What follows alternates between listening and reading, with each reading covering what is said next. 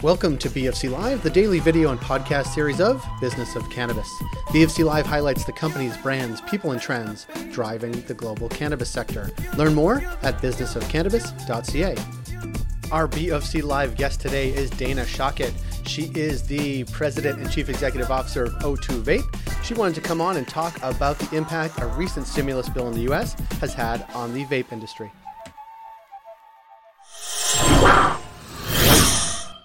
Dana Shockett, thank you for being here.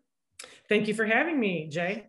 It's a pleasure, and we're going to learn a lot, which is what I think the point is. We are in the midst of COVID. Government is taking lots of action to both here in Canada and in the US to mitigate the economic blow, keep people from poverty, keep people from getting sick, all the things that government is doing. One of the things the government does in the States is passed a stimulus bill, I think in December. You're going to correct me for all of my mistakes. They passed it, but it wasn't signed in until that was one of the things that the ex-president did on his way out the door. Yeah. Okay. We'll leave that. We'll let that lie. But part of that had major impacts on your business. For my purposes, I'm going to call them unintended consequences, but you're going to tell me if they are unintended or intended. What did that bill say as it relates to your business? So what they did is they passed the Jenkins/PAC Act that they tucked into the stimulus bill on page 5,179. Read by all members of Congress, no doubt. Absolutely. Right. It's about 3 pages, but basically, and it was actually sponsored by the person who initiated the bill was Senator Dianne Feinstein out in California. And what it did is it took a 1949 act called the Jenkins Act that was initially started to stop cigarette trafficking. And so that the people couldn't get away with not paying the state sales tax on cigarettes or tobacco, which the definition of a cigarette is finely ground tobacco in a white paper. Right. Let's be clear, that's the definition of a cigarette. Then in 2010, they came up with the PACT Act, which is Prevent Online Cigarette Trafficking Act. I'm getting it all, the acronym wrong. I have the acronym right, the word, of what it stands for, but it's basically what they did is they then, because e-commerce is here, so they did the PACT Act to include that you can't ship tobacco or tobacco products through the internet, and that's what they did. So in the stimulus bill, they modified that to include what they call ENDS devices, which is an electronic nicotine delivery system, is what an ENDS device stands for. But what they did is they cast their little net so far that they included anything that is considered an electronic vaporizer apparatus, part, accessory, anything that goes to an electronic vaporizer, and they don't care what you're vaping with that electronic vaporizer. So it could be a CBD oil, a hemp oil, it could be cannabis, it could be essential oils, vitamins, e-liquid, nicotine. They don't care. And they specifically laid out every one of those things. I mean, I could read it to you if you want, but I won't bore the readers or the listeners with it. But that's basically what they did. And they actually even said any accessory or anything, any component of it. So even the little rubber O-rings that go in top of your mouthpiece would be considered a component. And they named those cigarettes, basically. And so what are we talking about specific that cannot now be shipped? Everything. So what it did is, and the stimulus bill and this Jenkins/PAC Act only applied to the United States Postal Service. So they only applied to them. But what happened is, and I'm sure that there was some lobbying, or don't want to say the word blackmail, but what happened is immediately after that, the 3 main private shipping companies came out, which would be FedEx, UPS, and DHL, said, we're all on board too. Actually, FedEx came out first. I have some friends fairly high up in UPS, and they said, oh, UPS will never do that. No, we'll never do that. 3 weeks later, UPS came out and said that they were going to do it. So that has left companies such as O2 Vape And many of my competitors, people I do business with that I supply their hardware for, with no means to ship their products, especially when it comes to what we call small pack. So they basically have totally disenfranchised the small business to medium business and even the large businesses. This affects my major competitors that are on the New York Stock Exchange that have no way to ship your products. Now, they're basically wiping out the B2C. We still don't know what's happening quite yet with B2B. However, you still have to have somebody to take your parcels. We here at O2 Vape, we do a lot of white label and OEM. So we make the hardware, we make the cartridges, we make the batteries for a lot of the concentrate makers and the CBD players in this industry. You know, they might order 100. I have quite a few big players in Massachusetts that I make the hardware for, and they might order 100,000 cartridges every 2 months from me. That's 100 boxes. Now, something like that, if the shipping company will take it, I can get it on a pallet. But we have dispensaries that we supply batteries to that might only buy, 1,000, and that's maybe 2 boxes of 40 pounds. No trucking company is going to come for something like that. That's stuff that you normally would ship via UPS or FedEx. Now, UPS, their language in their memorandum, they actually said that we're going to stop shipments to the United States, from the United States, and within the United States. So I cannot even use UPS to ship to Canada.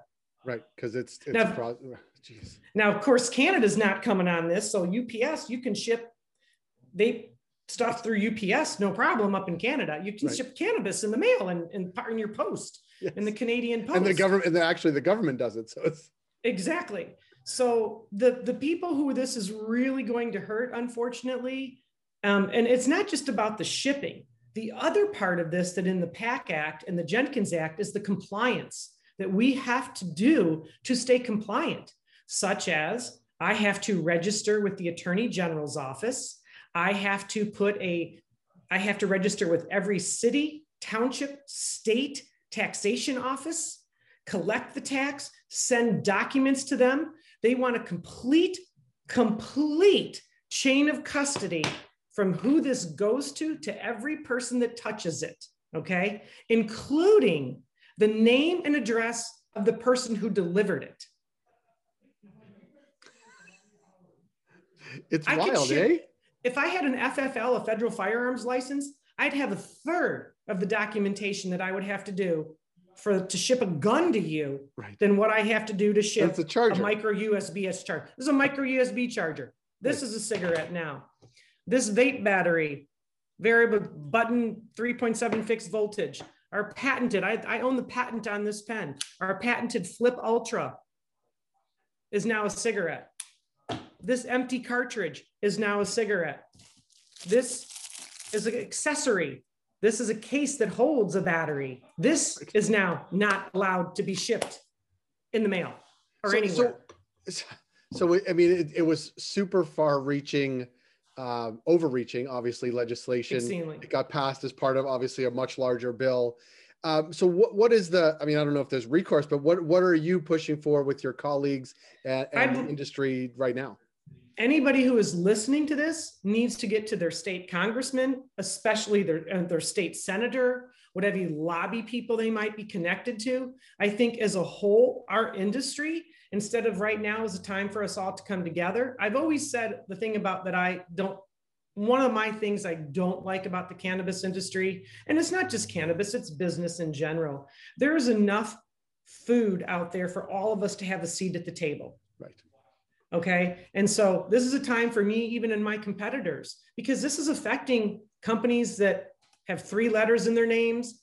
This is people like the Volcano brand, Da Vinci, everybody, this is affecting because how about people that dab, the e-nails, the rigs, that is an electronic vaporizer. Okay. So you can't do that. But the people who are going to get really hurt are going to be the elderly, the poor, the people who live in rural America, because maybe you could find a vape shop or your dispensary to go buy it. What if there isn't one in your state? What if New York has closed down most of the brick and mortar vape shops? Mm-hmm. There aren't, when the E-Valley crisis and everything that happened a couple of years ago, that closed a lot of the brick and mortar stores. So you're going to talk about the disabled. We have a lot of people that buy off of our website that are blind, handicapped, wheelchairs, but yet maybe they get a once a month, ride to their dispensary to get their medicine.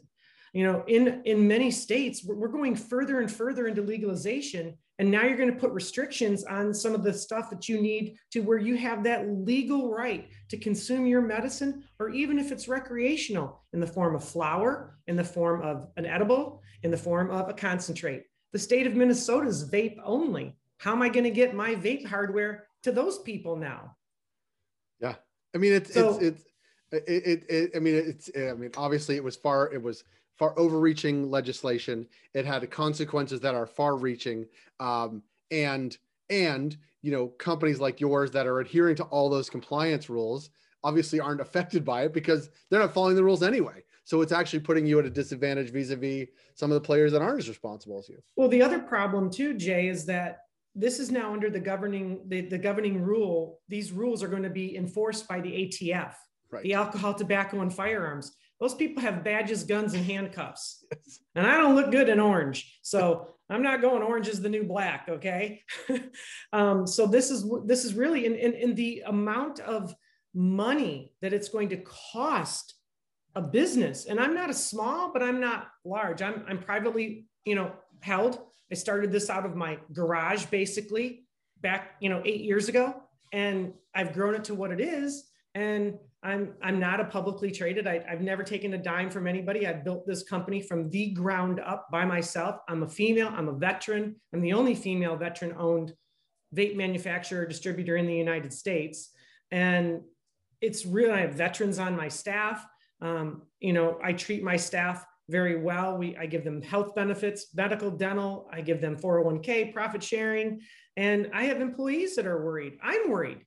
They're like my kids. And, we're a little family here, and it's devastating to think that somebody with a stroke of a pen could just wipe you out. And let's make no mistake, this is all about big tobacco, because ironically, the only people that this doesn't affect is someone that has their device or their e-liquid FDA approved. Well, guess who only has anything FDA approved?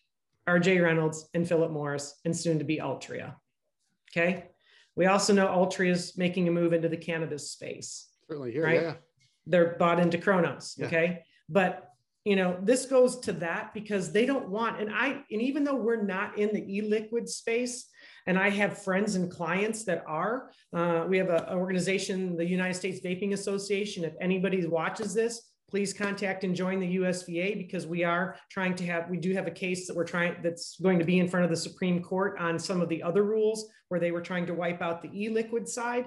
But, you have a lot of small businesses and medium businesses that this is going to greatly, greatly affect. And the cost is going to get, even if I can stay compliant with the software, which God only knows how much that's going to cost to try to become compliant. And I have to file with every state taxation. But not only that, I have to get a license to be able to ship into those states. And how long is that going to take to getting a license to be able to ship in there? Okay. Now, like I said, we don't know as far as yet so much on the B2B side. The Postal Service really hasn't set their rules yet, and they have it open for public comment, but that's not really going to change anything. It's already set into law. So I do think we need to get organizations, when any kind of lobbyist or cannabis organizations and CBD and hemp organizations, everyone has got to take a stance here, because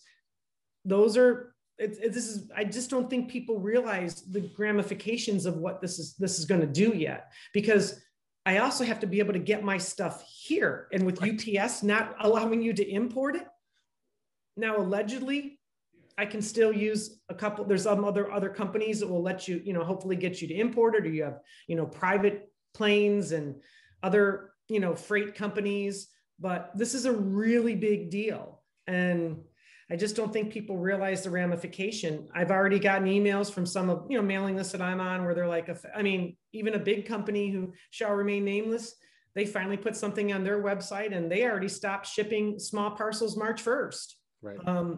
So, and not everybody buys a pallet worth of stuff. Right. Okay. Right. We have a lot of, dispensaries that are just starting out. And they're like, hey, we need 1,000 batteries a month, or we need 500, or even how about a new concentrate company that's going to start making oil and they're going to only make 1,000 carts a month or whatever. But we have a right.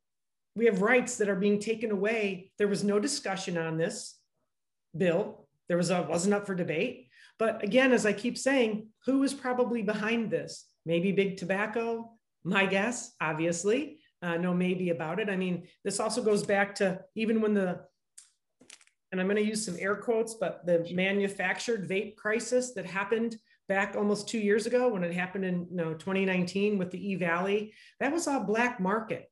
That was all vitamin E acetate that was coming from the black market. And maybe there was 1 or 2 cases where someone said they got sick from a dispensary product, but that wasn't it. The state testing that everybody has to go through, we have to have all of our products tested. We test everything. We are heavy metal tested. We have our clients test their oils in our products for heavy metals testing and leaching. We are on a member of the ASTM D37 committee for helping to create the ASTM standards for vape hardware safety. Been involved in that for over a year now. And I mean, it's just crazy. But even when the thing happened back in 2019, and what that happened, and with them starting the Pre-Market Tobacco Act, where you had to apply to have your device approved by the FDA, which unfortunately Obama is the one who did sign that in, and they kept changing it, and that's part of what the USVA, Jared Navarro is the attorney there that we've been challenging about their authority of, did they have the right to set the deeming rules of the FDA to make that and say what you have to get to be approved. To get something just to file your applications is millions of dollars per SKU. Right. And then they can just say, no, we don't approve your device, and you have no recourse, and you just lost your couple $1 million per SKU.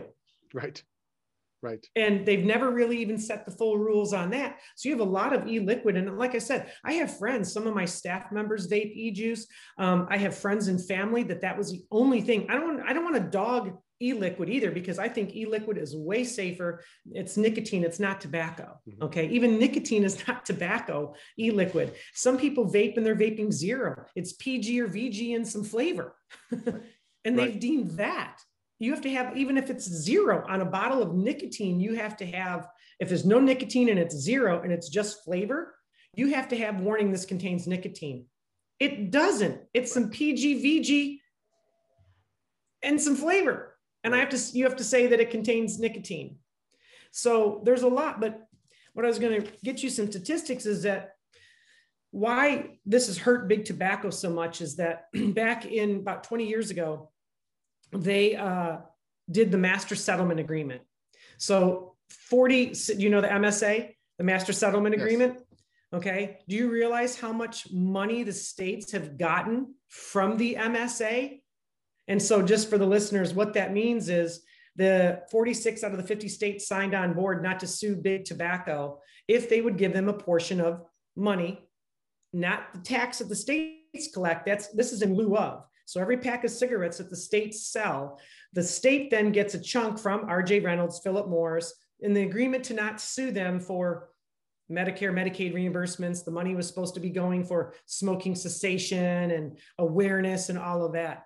The top 8 states, since the Master Settlement Agreement went into place, since 1998, California, New York, Pennsylvania, Ohio, Illinois, Michigan, Massachusetts, and New Jersey. Since 1998, when we heard a hearing from the California people in end of 2019, they were telling us that they had gotten almost $17 billion from the MSA. Michigan, my lovely state, this is data up to 1998, had received almost 6 million. I'm sure there's another few, 500,000 in there somewhere. Massachusetts, 5 million. New York, almost the exact same amount as California, $17 billion. Some states Kentucky being one of them, actually took their MSA money and put it back into tobacco. Okay, so it really didn't go where it was supposed to. But with vaping going like this and cigarette sales going like that, the states were losing money.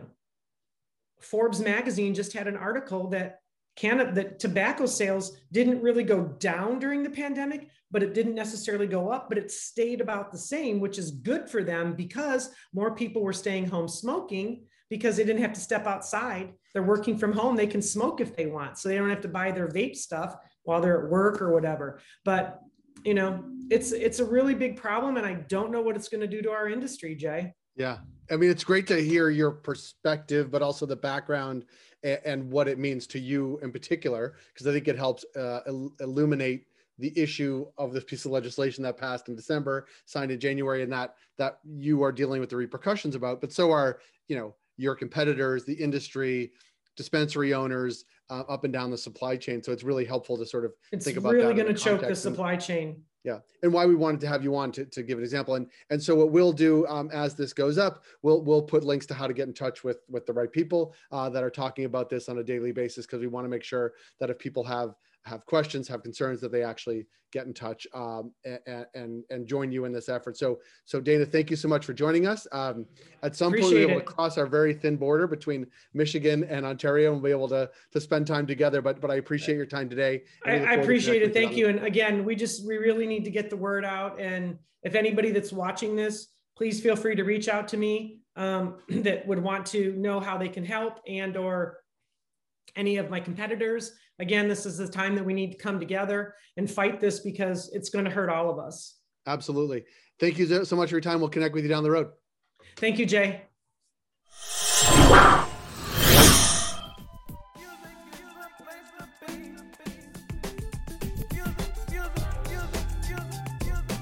Thank you for joining us on B of C Live today. We're able to do what we do thanks to our ongoing partners, including Cannabis at Work, Cannabis Benchmarks, CanDelta, Headset, Gallagher, and Torque & Main.